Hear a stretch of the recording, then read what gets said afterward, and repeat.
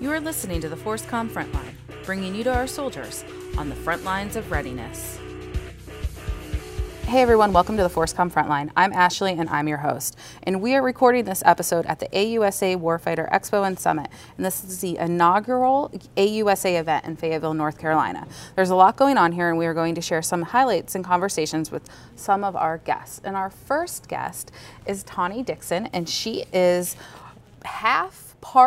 a third of the 2021 AUSA Army Family of the Year. So welcome, Tawny, and thank you for joining me. Thank you for having me. So I'm looking forward to talking to you. I'm a spouse as well, so I think we probably have some things in common and share some frustrations and you know, the happy times, the good times, whatever. But I'm just going to start. Can you tell our listeners a little bit about your family and maybe how long you've been a spouse and some of the places you've been?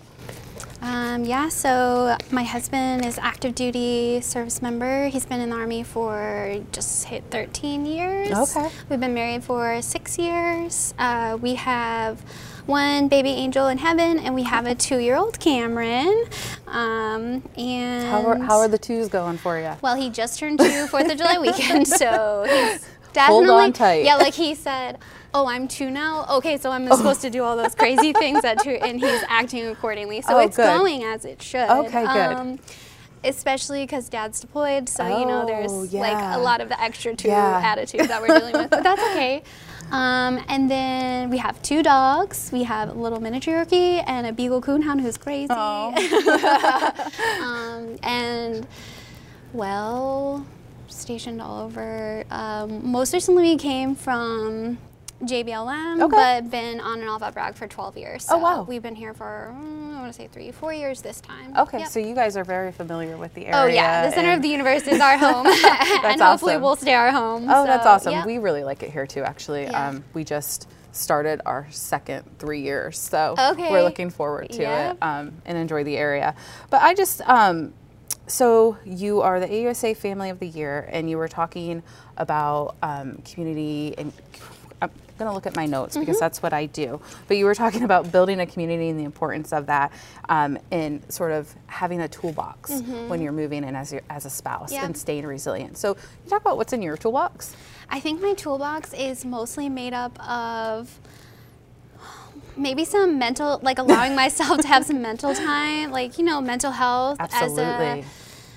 This is our first deployment with a child and a 2-year-old. I just did that too. Yeah, so this is all brand new to us. You know, just my sense of community, who my friends are going to be that I can lean on, who my friends' husbands are going to be that I know can help me. Like, hey, my lawnmower broke, can you help me? Also, knowing my on-post resources. So we actually live off-post. Okay. And so making sure that when I go on post, I'm not completely lost, especially at Fort Bragg. We literally have a highway that runs through the middle of it. It's so big. And so just making sure that I know, like, where's the Soldier Support Center, because that's going to be my main focus of resource. And then also, you know, the SFRG, how am I getting involved, whether they're putting out a lot of information or a little information, just knowing that I am a part of that community and I can get that redeployment information this time. Absolutely. And so you actually work for the 82nd as well, or SFR. Tell me what your position is. I'm a Soldier and Family Readiness Support Assistant, also known as a FIRSA. So I oversee all of the Soldier and Family Readiness programs throughout the entire division. That's awesome. Yep, and I kind of fits in with, you know, what you do and you know, volunteering and all of that. Yeah, I was like, wait, I can get paid to do what I'm already doing. This is awesome. And so I do consider that through my work. I know a lot of, you know, personal connections and I know a lot of the department heads of community resources and things, but I just try to use that as a way to assist other family members and say, oh my gosh, you have to call such and such and they're at ACS, or go to the Soldier Support Center. I literally have some of the addresses like memorized. Well, and I think there's so many resources that sometimes it can be a little bit overwhelming and you're not sure like which one I should go to, which one is the right thing for me. And you talked a little bit about Military OneSource when you were up on stage, and they have just through what I do at work, suicide helpline. And so what have you found helpful with Military OneSource? So Military OneSource, I utilize them for first deployment for my kiddo. So my husband left on the current IRF activation, and so it was pretty abrupt. And we had some of those, hey, drop you off at the airport, actually come back, actually we're gonna go. And so that was really hard for him because one, like airports are really exciting. There's there's an airplane there. But two, like why are we saying goodbye to Dad? He could feel that I was sad about it. And then, oh wait, he's coming right back. And then also, we have a nanny, so he typically stays home all day. We enrolled him in summer camp, and the timing of everything was terrible. So it was literally Dad deployed on Sunday, and he went to summer camp, and Mom abandoned him on Monday. So I utilized Military OneSource to kind of help him with the deployment. They have a Sesame Street program that you can watch. We did the Daddy doll, you know, so just personally, that's what I've used Military OneSource for. Through work, I've used it for various reasons. We had a family member who, the service member went AWOL, and they didn't know what they were going to do about their on-post housing because the family was going to have to leave. And so we reached out to Military OneSource. They were able to assist them. I told a story about the family member that went down to Louisiana, and they happened to have a hurricane, and the service member was deployed. And so they were able to get the resources that were available to them in their state, even though they were not currently at Fort Bragg where they're stationed. Right, and that's one of the things you said too, is that Military OneSource isn't just at the installation. No, it's everywhere. Right. Yep, and it can help, anyone can call. I mean, family members can call, extended family members can call, spouses can call. You might not be able to get all of the access because you have to be a DoD ID card holder, but you can get information as an extended family member that you can provide to your soldier and the family to assist them as well. So you deal a lot with SFRGs. And so what would you say the importance of a spouse joining an SFRG or being part of the SFRG is? A spouse being a part of the SFRG is crucial. One of the biggest things, though, that we have seen is that the majority of the Army is now mostly single soldiers, and I don't think a lot of people realize that. And so I think as a spouse, it can be difficult for me, even being that SFRG person who's used to the old ways and saying, like, why is no one showing up to the events? Well, that's because they're single soldiers. But I think that means that we really need to identify who's their extended family member, that they consider their family, because once the S got added to the FRG, we really need to focus on our soldiers as well and their families. And I think we always encourage parents to get involved, to be key callers, because you can do it anywhere in the world. And as a spouse, I can go on the installation, I can go to the unit, I can go to Soldier Support Center. As a parent, I can't do that. And so that's your access to the information and to feel like you're a part of the community too, because I know when I was a new spouse, it was scary, it was difficult, but imagine being a parent, like that's their child that's deployed, especially at Fort Bragg with the IRF. And so I think it's very important to get involved into the SFRG. And again, what you talked about, you talked a little bit about that, staying connected. So I'm going to switch gears a little bit. And so you've PCS'd, I've PCS'd. It's hard.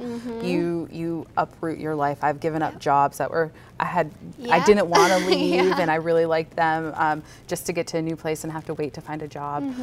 So moving is hard.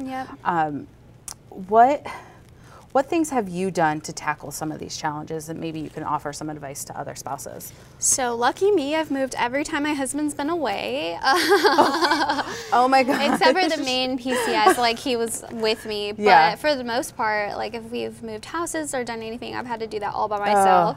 So I think the best advice I could give for Fort Bragg in general is renting before you buy, because we did that.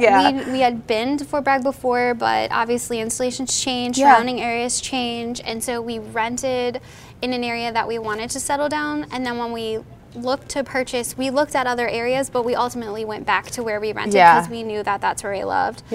At JBLM in particular, my husband's unit attaches to all other units. So we were there for 2 years almost to the day, and I saw him non-consecutively for 3 months total.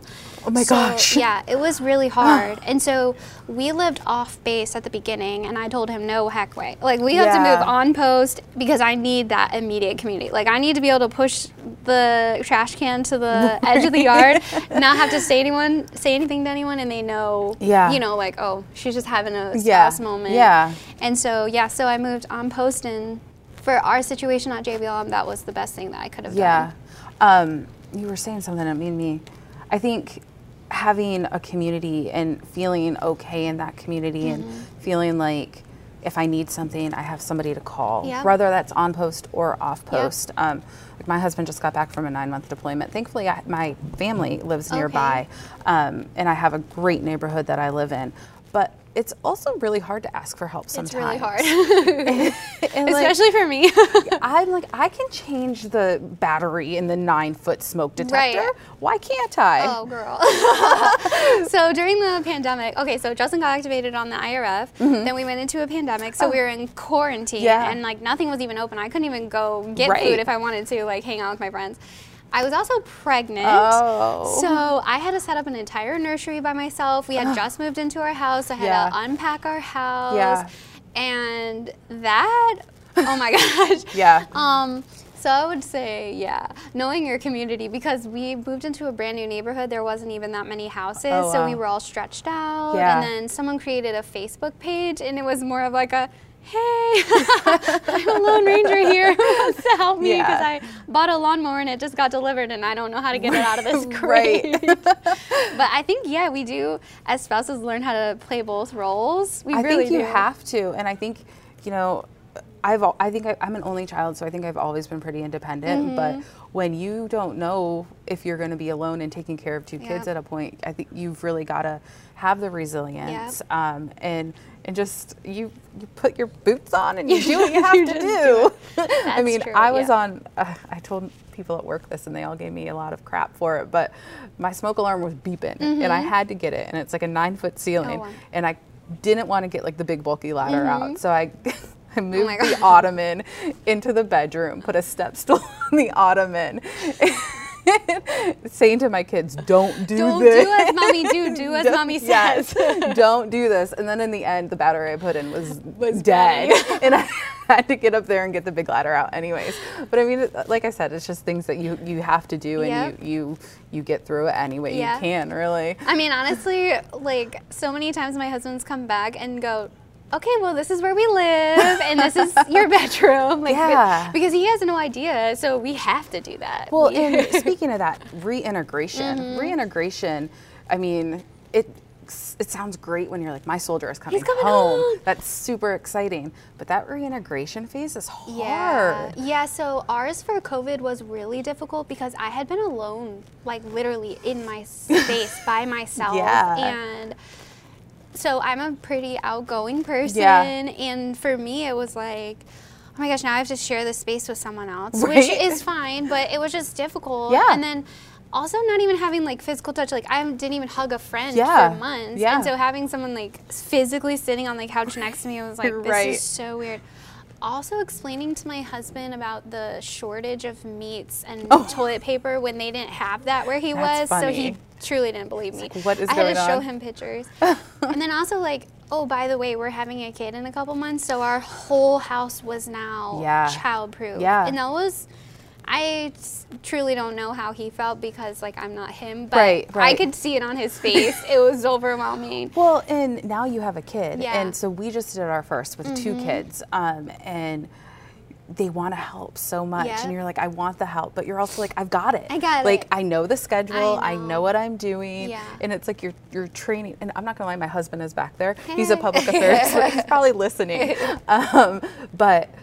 It's almost like you're training them, and it's another thing you have to do when you're already doing all of the things. Yeah, I think it's definitely finding the balance of like, what I always try to tell our families is, you have to think back to what they remembered when they left. Like that was their routine, and so now you've completely changed your routine because you're single mom in it or single dad in it or whatever, and then now you have to bring them up to speed on what your routine is, but also consider that in their mind they're thinking of what they used to do. So like also being patient and explaining why you've changed things too. So I'm interested to see where my feedback to my family helps my personal life. So we'll see. I think it's just going into it, you have to know that it's not going to be all rainbows and butterflies.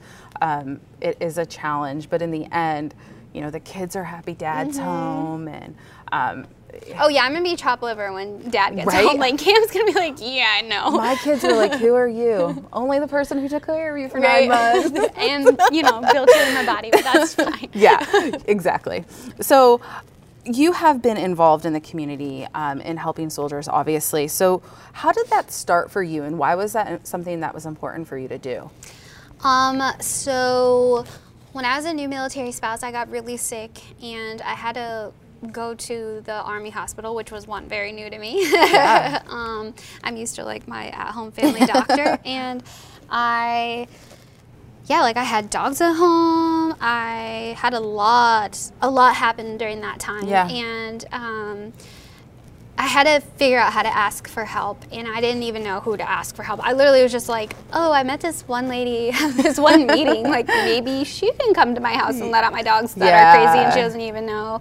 And then I realized, like, I gotta build a community, and so then I started volunteering with the SFRG program. But when I got at Bragg in particular, I just know how spread out it is here, and I just wanted to make sure that I was involved in as much as I could, so that one, I can help other people get involved, and two, I can know my resources, so that if that were to ever happen to me again, I've built my community. And the one thing I really like about being a military spouse when it comes to building our community is that we get the opportunity to make friends with people that we may have never met in our whole life. Absolutely. And like, typically you make friends where you go to high school or college, and then you stay friends with those people. But as military spouses, we get to meet people from all walks of life. Around and we get the world. Yeah, the whole world. We get to bring different perspectives to things. And who knew my neighbor across the street was a better dog mom than I was? Like, my dogs would literally, like, if I opened the front door, they would book it to her house because they just had more fun at her house, So it wasn't like, it wasn't home. But it's just, reminding yourself that you have to build this community or you're going to be easily isolated. And you never know, because I always thought, something like that would never happen to me. And then there it was. So making sure that you have that sense of community is very important to me, and that's why I got involved. Yeah. So we talked about moving, we talked about PCSing. What about volunteering? So you guys do a lot of volunteering, I understand. I've created some programs even. How did that start for you? So my husband's program started because he, it's just stressful to be in the Army in general. Like, he's a first sergeant, so he takes on a lot of responsibility, and he's got a lot of people that he's trying to mentor to, but so we have a bass boat, and he likes to go fishing. So he would go out fishing, and sometimes he'd even go by himself, and he would just talk about how relaxing it was. And I was like, why don't you take other people out fishing? Like, is there anyone else that might be relaxing for them too? And then he started taking some veterans out and some active duty, and then the Warriors on the Water actually reached out to my husband and told him, like, hey, we have this one vet, he's looking to go fishing, first guy we thought it was you, would you be willing to take him out? And so Justin took him out, and that's the story that I shared about. He didn't really say much the whole trip, and then Justin's calling me like, I don't even know if that guy had a good time. And then that evening he's calling and thanking me for letting him borrow my husband for like 8 hours. And then just watching his story of, he has really bad PTSD and he struggles with it, and he has to have a little dog with him all the time. He has his companion dog, and then to watch him now be traveling with the pros and be a co-angler, and just to hear his stories, and he's so excited and he's so grateful. He's always texting Justin like, thank you so much. And then the Wounded Warrior Project reached out and said that they'd be willing to pay for the gas for the veterans. And then North Carolina Bass Pro and Cabela's, they gave us 50 fishing poles and tackle boxes completely filled with tackle. So it's completely free for anyone that comes out. And How awesome. I know. And my husband just took some random people out fishing, and I mean, that's got to feel great though too, to be helping veterans and somebody who might need a little bit of just getting out of the house. Just extra love. And I think for him, he's like, one day that might be me. You never know. So making sure that you're giving back to the community is really important to us. Absolutely. So I don't want to take too much of your time. I have a couple more questions. Specifically, we talked about, you being a new spouse and you had some medical stuff and not sure of all the resources. So maybe I'm changing my question a little bit, but if you are a new spouse, I think sometimes there can be a stigma with using some of the Army services. You know, oh, I don't want to go to ACS, whatever. What do you say to that? I mean, I see that literally every day at work. But I just really think that the more you educate yourself on the programs, the better off that you're going to be. Yeah. Well, one of them is financial readiness. A lot of people refuse to use that. But I always joke, like, have you ever met a rich person? Because they have probably like 10 financial counselors and advisors. And you can get it for free. And you can get it for free. And so I don't think we should be ashamed of utilizing our resources. I think we should encourage it because you just never know what's going to happen. Yeah. And like I said up there, you know, the IRF happened, we had to have families quit their jobs, and then that turns into a loss of income, and then you have to virtually teach your kids, and then you have like caregivers who now lost their job because a parent is home, and that has a ripple effect. And so if you're not embedded in the financial readiness program already, then you're not going to have the tools to make sure that you're ready. For sure. Oh, where'd my question go? Give me a second. You were talking about, that's what I want to ask you. So you guys do a lot with PTSD. Yep. And I think one of the things that we struggle with is the stigma of behavioral health. Yes. Have you had any experience with helping families connect with the right resources with that? So that's a really great question. So I lost a child 7.5 years ago, and so for me, I've had to personally utilize behavioral health resources, and that is very difficult as a parent, as a regular civilian who loses a child, and then you add the military aspect of it, and that can be very lonely. The service member might not even be there during all of that. So I actually started a grief support group on Fort Bragg where it's focused on pregnancy and infant loss, and we have seen recently there's been a lot of encouragement of behavioral health Army-wide, I think. And so we have seen an increase of people that have started showing up. And even some of them are service members, and they're saying, you know, I don't even know how to go back to my unit, and I have this burden on me, and I just, and so I think that we definitely need to focus on our mental health. And I said that at the beginning, like that's one of my toolbox things, whether you just need to sit in the bath and close your eyes, or you need to go talk to a professional, Sometimes I think we live in an instant gratification society where we take to 100%. Social media a little too much, and we self-diagnose ourselves. I mean, we do. We do. And so I think it's better to go to a professional who can help you, and they can really find the root of the problem, or, something that you might not even realize is causing, like reintegration. We talked about how difficult that could be. You could think that you and your spouse just aren't getting along anymore because they've been gone, but really you could be struggling with the reintegration process. So making sure that you're talking to a professional is really important to me. And so have you utilized the MFLC at all? I have utilized the MFLC, and I've also utilized like the actual behavioral health facilities. Okay. And so what do you say to somebody who is struggling, is unsure, is maybe a little scared to ask for help? What would your advice be to them? Well, what happens if you don't ask for help? I mean, that's the scariest question for me is, if you don't, what is it going to lead to? And also, sometimes we just need that person that we can vent to that's a middle ground, gives us a reason, which I do like MFLC for that because it's not long-term care. They can meet you literally anywhere except for your car and your house. Like, you can go to Starbucks and chat. You can go on a walk. Whatever you want to do, they're available for. And they can just give you a different perspective. And I know we work with Master Resiliency Training, and some of the biggest things that we see is that how do we respond to crisis, especially the Murphy's Law during deployment? Like, it might be a normal thing that happens, but when you're in the middle of a deployment, it can feel even more, heavier, and then you start this downward spiraling. So being able to just get that off your chest to someone, and then they can bring you back and level you and say, hey, that's totally normal. Or say, okay, I think that we should, refer you to a behavioral health. Well, and I would have to assume, my husband is an RIF, but having a deployment like that where you are just like, you're going. How do you handle that? So the first time was difficult because, everyone has the little kisses in the jar, and you have the countdown, like whatever you do. And you're able to count down. For that, it was like, I have no idea. Yeah. And we were watching it on the news, and it was pretty open source, and we just had no idea. And that was the first time that the 80 Seconds been activated in 30 years, so no one really even thought it was going to happen.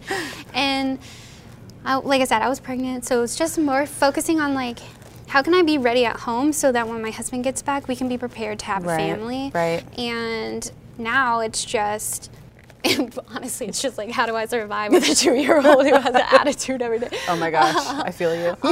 Yeah.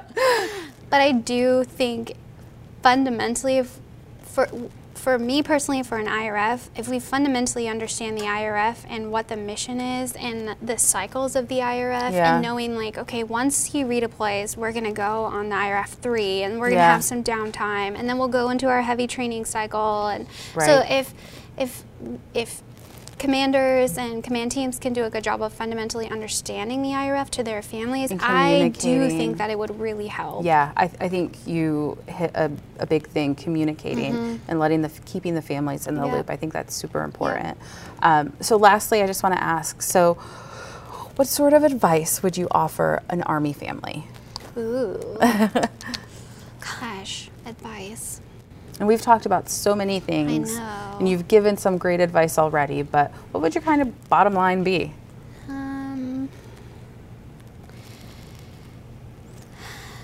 I would say I came from a family where I was raised to do everything myself and to be independent, but it's okay to ask for help, whether it be behavioral help or, hey, can you mow the lawn for me? Or, because you're going to drain yourself if you don't ask for help. And so I think that it would just be really find your community and know who you can lean on and be available for other families to lean on you. I think that's great. And you were an Army brat, right? Or I wasn't. Oh. My mom just was a little bit of a gypsy and likes to move around, but I did. I moved 37 times in my life, and I went to multiple schools. I didn't have the military brat side of it, but I had the always being the new kid, which I always joke with my friends is that I have all these friends, but none of them know each other. And then I try to bring everyone out for dinner, and everyone's like, hey, I'm Tony's friend from... They're all used to it at this point. But yeah, I'm really good at making sure that everyone always is involved. I'm like, the more the merrier. Just bring your kids, bring your family. I don't care. Bring everybody. Awesome. So that's awesome. Well, I appreciate you taking your time to do this. This was fun, and I enjoy talking to other spouses who feel my pain. Who go through the same things as I do. Yeah. But again, thank you for taking the time to do this. I really appreciate it. Yeah, thank you so much for having me. Absolutely.